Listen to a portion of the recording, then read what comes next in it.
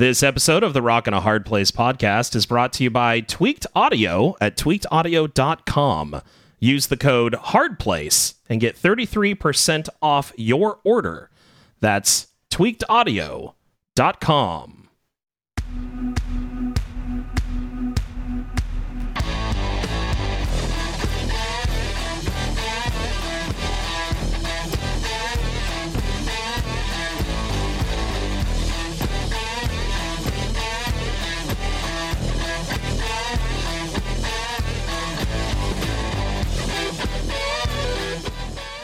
Hello, everybody, and welcome to yet another episode of the Rock and a Hard Place podcast. My name is Chris. I am hanging out with you tonight. I would be flying solo because Paul's not here, but you know what? I sent a Facebook message to my buddy Josh, and he said, "Yeah, I got time. Let's get together." I was just going to tell you, duck down a little bit because you're. Need to get down here? Yeah, well, Paul. Is this what Paul does all day?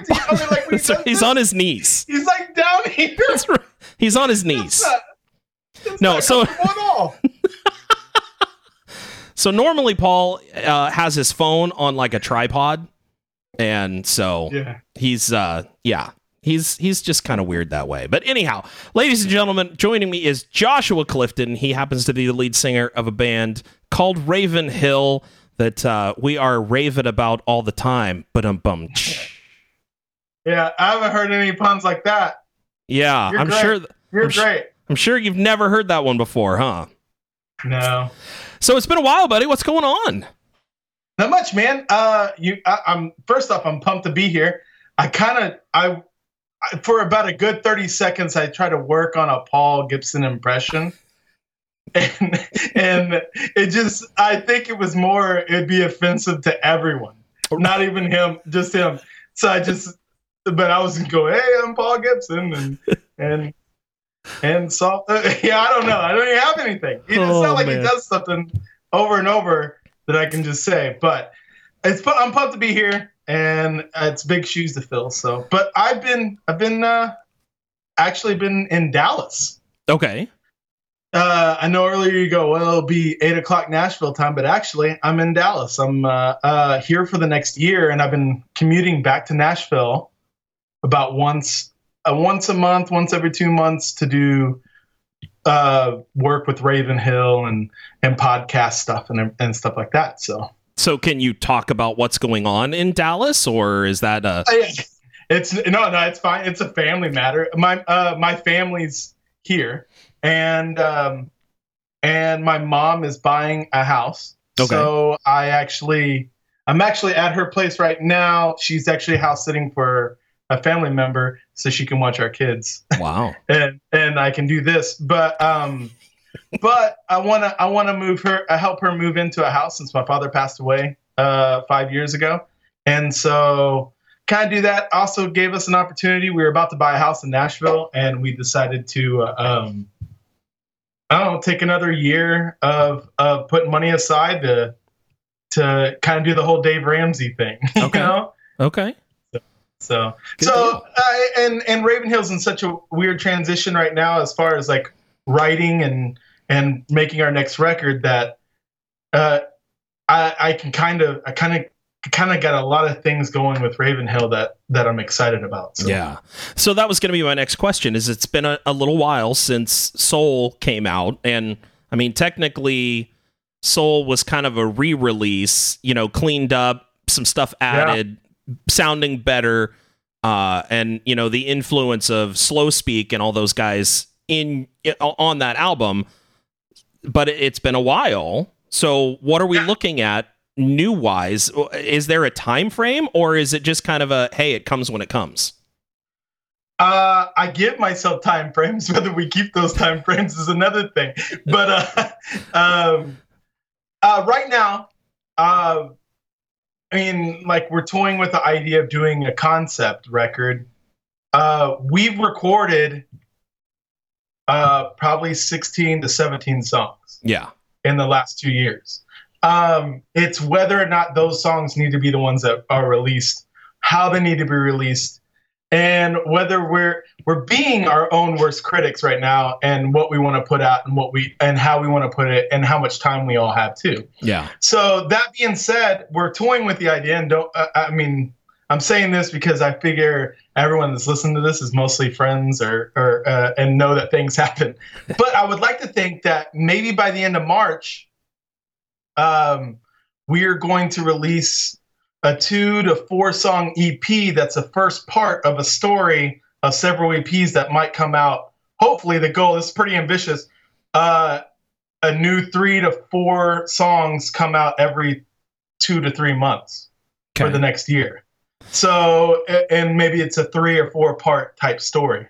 So help me understand the thought process here, because from a DJ / consumer perspective, EPs can be a funny thing. They can either be a really great way for you to get the little bits of music that you have completed out to your fans so that they're less vocal about wanting a new album. But then there's some that can see an EP as I don't have enough to make a full album, so I'm just going to throw out these tidbits and maybe I'll get to an album, maybe I won't.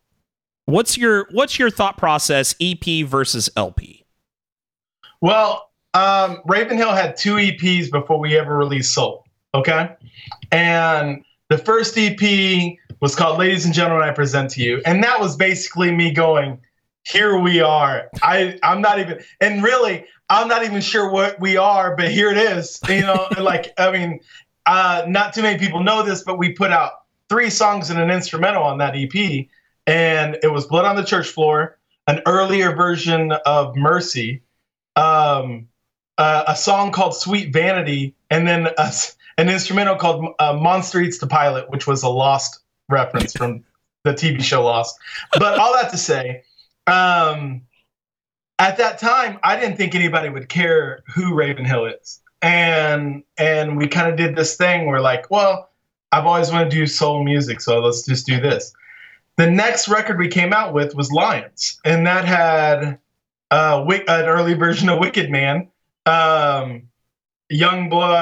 I'm not even going to remember my own songs. The Shakes. Hey, you couldn't identify a song backwards when we had it as a blender, so I can't expect you to. I think about that every time you guys do a blender.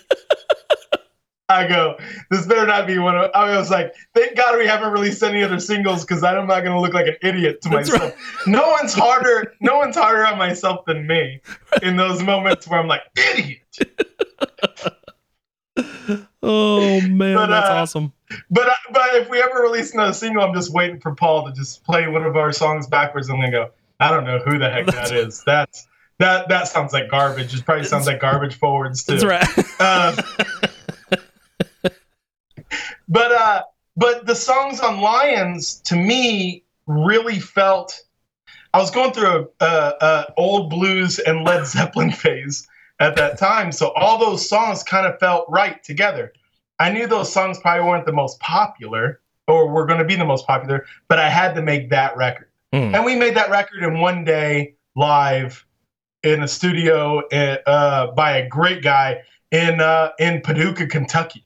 And so all that to say, sometimes I don't know how everybody else does it because I think Ravenhill kind of does it the wrong way usually, but I'm okay with that because I think it's our way. But I don't know why other people do it, but for me, whenever I put an EP out, well, if I put anything out, there's a reason I put it out that way. Like when I put Soul out, from start to finish, every track was in a certain order because I wanted it and needed it to be that way. Or I say I, but we as a band. And we had a vision for the way it did it. Blood on the Church Floor was the last track because I don't know if you want to listen to anything else after that because it's such a rough song. Right. So if it was the title track being a 6-minute song, probably wasn't going to work out. Like you'd be like, turn this off. I just need to think about life again. Well, I noticed you haven't put that one out there as a single for anybody to play. So, well, it's too long, right? Hey, Hey, if what is it, Sleeping Giant? We can play their Sons of Thunder. That song's well over 6 minutes long, and like a minute, almost 90 seconds of it is pure intro. Yeah, but we don't have the clout Sleeping Giant has. Yes, this is true. Now, Noah in the chat, he makes two comments that I think are applicable. Number one, he sees EPs in the age of Spotify streaming. He thinks they make a lot of sense. But he's asking you now, do you see EPs like a Netflix miniseries, more streamlined and focused, as opposed to a full album that may be, for lack of a better term, scattered, even though there's a lot of thought that goes into all the songs that go on it? Yes and no. I mean, once again, okay, so if we break this next record down, which I was thinking of today, how I would market that the best way for people to understand it and get it, with being a minimalist like I am, how do I do that without being too ambitious to where I can't even, it becomes too big of a thing for the general public to take. And not to say they can't take long, big things, but we live in a single culture. So people want singles and they're fine with it. And if that's the way people want music, that's fine. So I want to try to meet them in the middle. It's what if I came out with 3 EPs, or 4 EPs, and it was like Noah's saying, in the Netflix vein, that it's the first EP season 1 and the second EP season 2, and you get to binge listen to those 3 or 4 songs if it makes sense. Now, go ahead. No, I mean, I can see that if all of your EPs, let's say you do 4 EPs and they all center around the same concept, and so you're continuing to tell the story in that way. But I don't know that would work well if they weren't all kind of tied together, because eventually what you want is somebody to pick up the 4th one and go, okay, obviously there's a story here that I don't understand, so I need to go get 1, 2, and 3 to really be able to tell what's happening. That's what I hope, because I still live. So the struggle for me, being kind of the person I am, and my friends could attest, in the sense of there are plenty of times where I want to listen to a record from start to finish, and I would hope when they bought Soul, the few people that bought Soul or have Soul, they listen from start to finish and go, okay, I kind of see the process here of a storyline. I hope they grab chapter 1, or whatever we call it. Let's just say chapter 1, chapter 2, chapter 3. And these are 3 different EPs. They grab chapter 1 and go, I can't wait to hear the rest of this story. But they can still grab a song and go, that's a good song. Right. And that's the struggle, is giving the single culture what they want and still getting to do what I wanted it. And because at the end of the day, I gotta love Ravenhill still, and it's gotta be that, or it won't be Ravenhill anymore. And then I'm just getting me and 4 other dudes in a studio and making music that we're not passionate about, and no one wants that. No one needs that. We got plenty of that. Yeah, no, I mean that's pop music essentially is that right there. I want music that actually, telling a story is fine. It doesn't have to tell a complete story. But I want it to be something more than just a basic, a couple of choruses with a couple of bridges that tie the choruses together and some fast music. There's more to a song, in my opinion, than just that. So that's what I'm looking for in an album. If I wanted pop music, I'd go listen to that, but I don't. I want something more. But at the same time, you guys are creative artists. You're going to be fluid with how you do things, and stylistically, you may kind of shift around a little bit too. So as a fan, I've got to be willing to let you express yourself in your way, but I'm also going to vote on that with my dollar. With your money, yeah. And so it's interesting to me that I was thinking today, I'm Googling it right now because I feel like an idiot, but the Cheap Trick guitarist. Okay. You know who that is? if you say his name, There's I'll so go, many- yeah. There's so many people right now that are going, "You idiot! Yes. You're fake." Rick Nelson. They're doing yeah. what you normally do when you're listening while you're at work. You're screaming at the podcast, going, "No, it's this! It's this!" Oh, you don't know how many times that's happened. I wish that I would just call you and go.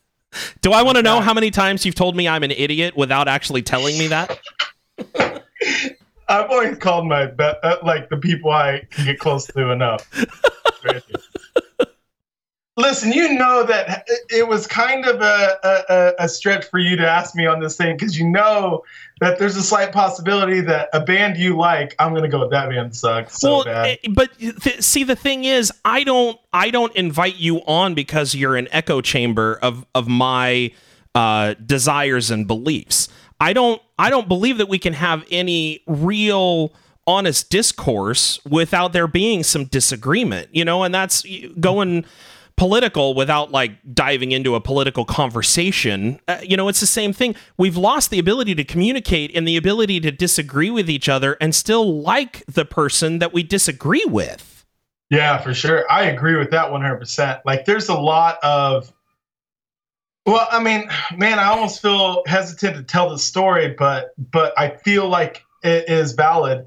But at the same time, I don't want to claim that I got it all figured out. I don't. And as a person who grew up in the church and grew up in kind of a sheltered lifestyle, I feel that I had a lot of learning to do on the back end as far as social cues and everything. I was always a people person, but gee whiz, like there's some things like that would just scare me. So I just thought that's got to be bad, run or whatever, Right. But now, when certain moments happen, and I'll try to find some way to say this quickly, a guy contacted me. I sent a friend request for an interview for the Young Blood podcast, and he contacted me and he said, he accepted my friend request, and then he sent me this real long email that basically said, because on my about page, the religious views said Christian. Mm-hmm. And I didn't say anything. I just sent him a friend request. And he basically berated me for like 4 paragraphs on how Christians are the reason, and religion is the reason for many wars and hatred and all this, and how I needed him. I was probably going to ask him within a few questions whether or not he was a Christian, as if that was some litmus test to whether he's worthy in my eyes to have a conversation, and all this stuff to say. And it happened. This was like 2:00 in the morning, and I sat there and read this, and I go, "Oh man, I don't know if I'm ready for this." So I prayed up, man. I prayed, and I go, "God, I don't think this person necessarily has a problem with me, but some people have not loved him in the past." Right. And so I sent him a message, and I said, "Hey, man, I don't claim I got it all figured out. I don't have the audacity, and I'm not cocky enough to think that like I am without sin. So I'm not casting any stones, man. All I have to do is I know that it's God's job to judge. I'm supposed to love." I actually just messaged you just to ask if you wanted to be on my podcast. but we're here now. Yeah. And so and long story short, he basically said, "Hey man, I'm sorry. I had a moment." And we all have moments of weakness. It wasn't totally. I did not dislike this guy. I did not hate this guy. And I just feel that we need to have those conversations. Yeah. And since then, I've talked to this guy back and forth quite a bit, and I love it, man. Like he's a guy that used to play in the 70s and has some great music, and I can't wait to have him on the podcast. But I've learned in the last like 2 years, and maybe in the last 5 years, that we need to have these conversations, and we need to be humble in the process. Right. I think that's the key. I don't think Christians have been good at that. No. I think there's a lot of things that Christians have failed at in the years. And I think that we have a lot of historical examples that consistently get thrown in our face. And rightly so, to a large degree. I think a lot of us take the attitude of, well, I'm not perfect, but I'm forgiven. And then we rub everybody else's noses in their imperfections because, well, my sin's been taken care of. And I don't think that's what the intent is of it at all. I know for a fact that I don't have it all figured out. There's many times where I think I do. But I want to be able to engage in those kinds of conversations with people and at least talk. The sad thing is that a lot of people that I want to have these conversations with resort to short-sighted name calling and that kind of stuff. There is no possibility of having a legit conversation. My sister and I, we sit on opposite aisles of the political spectrum. Okay. She is very much more on the liberal / social justice side of things. And she'll make a comment and I will say, well, this is how I see it. And she was almost late to work the other day because we had this long conversation. And, you know, sometimes they get heated, but of course, nobody fights like family. Right. You know, a long time ago, my dad taught me that I used to run from debating. I just wanted everyone to be happy, you know, and everything. And so in saying everything I just said, I do feel like I should say there's a fine line between bold and what you believe in and who you are in Christ and loving people. And that's a weird line to walk. Yeah. You know, it's a weird, as a Christian, as a musician that I play mostly bars and stuff like that. Like there's so many times I just want to tell this guy Jesus loves him. And maybe I should sometimes. And I don't because I don't want to, God, it's so sad that I almost feel like I have to apologize for being a Christian sometimes. Well, I've told this story a few times, I think, on this podcast, and I don't know if you've heard it, but when Tim and when Tim and I were interviewing Leonore Till from Five Iron Frenzy, she told us that they used to go and play these massive Christian festivals and rake in all kinds of dough. And then they would go and set up in a town, you know, 20 miles, 30 miles away from where those venues were for like the next night. They'd go and play in a bar. And they wouldn't put it out to their fan base at all because then that bar would get inundated with all of these teeny boppers wanting to go see them. They'd just go and play their music and just love on the people that were in that particular bar. And, you know, they may make a little bit of money doing it, but they were, you know, they kind of took it as a Robin Hood type thing. If you're willing to pay us 10 grand to come play at your big stadium, great, but we're going to take some of that money and we're going to reinvest it into the community.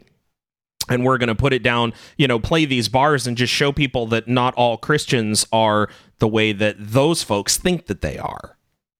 Yeah. It's a weird line. I mean, we have not had the success as Five Iron Frenzy. We've played a couple shows with them and it's awesome to see them play good music. And you've said this a billion times on this, you know, whenever this is our job, we would like this to be our full-time job, but right now, we're only getting part-time hours. And I wish we were getting part-time pay. Right. But all that to say, I should say that we're doing overtime. Yeah. We're doing overtime, but we're getting part-time. No, you're working full-time hours, but you're getting less than part-time pay. For sure. Like minimum wage. All that to say. Minimum wage does not exist in the music business. Oh man. 2 years ago, Ravenhill found the black pen. We'd always been writing in red. We joked around when people joined this band. We were like, "You okay with inquiring 1/5 of debt?" Right, because that's what's happening. Yeah, exactly. You must really like rock and roll music because you're willing to go your credit score. What's it? Wait a minute. You are telling me that you paid out of your pocket to go stand on a stage and play music for other people? Isn't that weird? That's dumb. How does that work? You have to have a loving wife. That's like opening a restaurant and never charging anyone for the meal. Yeah. I just love to cook, so here, everybody, come eat. But you've said it before, you know, you don't hire a plumber. We always use plumber. But you don't hire a plumber and go, well, he didn't put in Christian pipes. Right. Or he didn't do this or that. And that's what we want to do. And I'll have to say, I'm not complaining. I'm not trying to complain. But it's an interesting life that we lead in the sense of like we want to try to write the best possible music. And sometimes, and I think Ravenhill's a good testament to that, sometimes the songs are about our faith or certain situations, sometimes the songs are just what we thought was a good song. Right. And I don't like the term Christians in a band, because even though we are, but man, I'm a Christian, I'm a father, I'm a husband, I'm a musician. Right. And it's not like those are four different pillars that I can remove one. They're all intertwined, and it's nasty. Yeah. And it gets messy. And if you ripped one of those out, I would never be the same. If you took my arm away, I would be different. Like, life would be different. Well, it'd be a lot harder like for you to kind of like imbibe Joe Cocker as you're up there singing too, because one arm waving's not the same as two. You're right. You're right. that guitar's just for show. I'm just sitting there. That's right. I don't know why I went to the hula, but I did. Oh man, going back to singles. Let's talk about Ravenhill, though. Let's talk about other people. No, let's. You're here. This is your band. I'm fine with that. But there's a couple of questions here that I want to hit real quick. Noah says he likes singles. They work well on radio and playlists, but singles get lost in his music library. I don't go back and listen to them after they stop being new. That's when they need to be on an album so that I remember they exist. Agree or disagree? I think the bigger picture, when I think back of songs come on, like now I'm talking about oldies or the 70s or whatever, or if I'm feeling a little crazy and doing a whole shuffle my library on my iTunes. But and a song comes on, that's great, but usually me and six other friends, former members of Ravenhill, and my brother, and then the guys from Run Kid Run, like we and a couple other guys, we all do a group text, and it's called 365 albums. And I just started doing it earlier this year, and I was like, man, I'm going to dedicate to listen to a full record, like one record, just one that just pops up. And then David Curtis messaged me and goes, I think I like this idea, what you're doing, because I posted something on Facebook. And so I started him, and we added a couple other people. All I have to say, they don't have to have, it's just us appreciating records. I sit back and I think about how great records are. And they take me to a place in my past that for some reason has attached itself in that time period. Yeah. And I can go there. Nostalgia is a crazy and weird thing, and I'll never understand it. But except for I love it. And so and I hope so one song doesn't normally carry me there. One song normally carries me to an album that carries me to a time where I spent listening to a lot of that same type of music that I think someone thought out and goes, these belong together. Mm-hmm. And that could be an EP too. But right. But for me, it is a group of songs, and I agree 100% with Noah.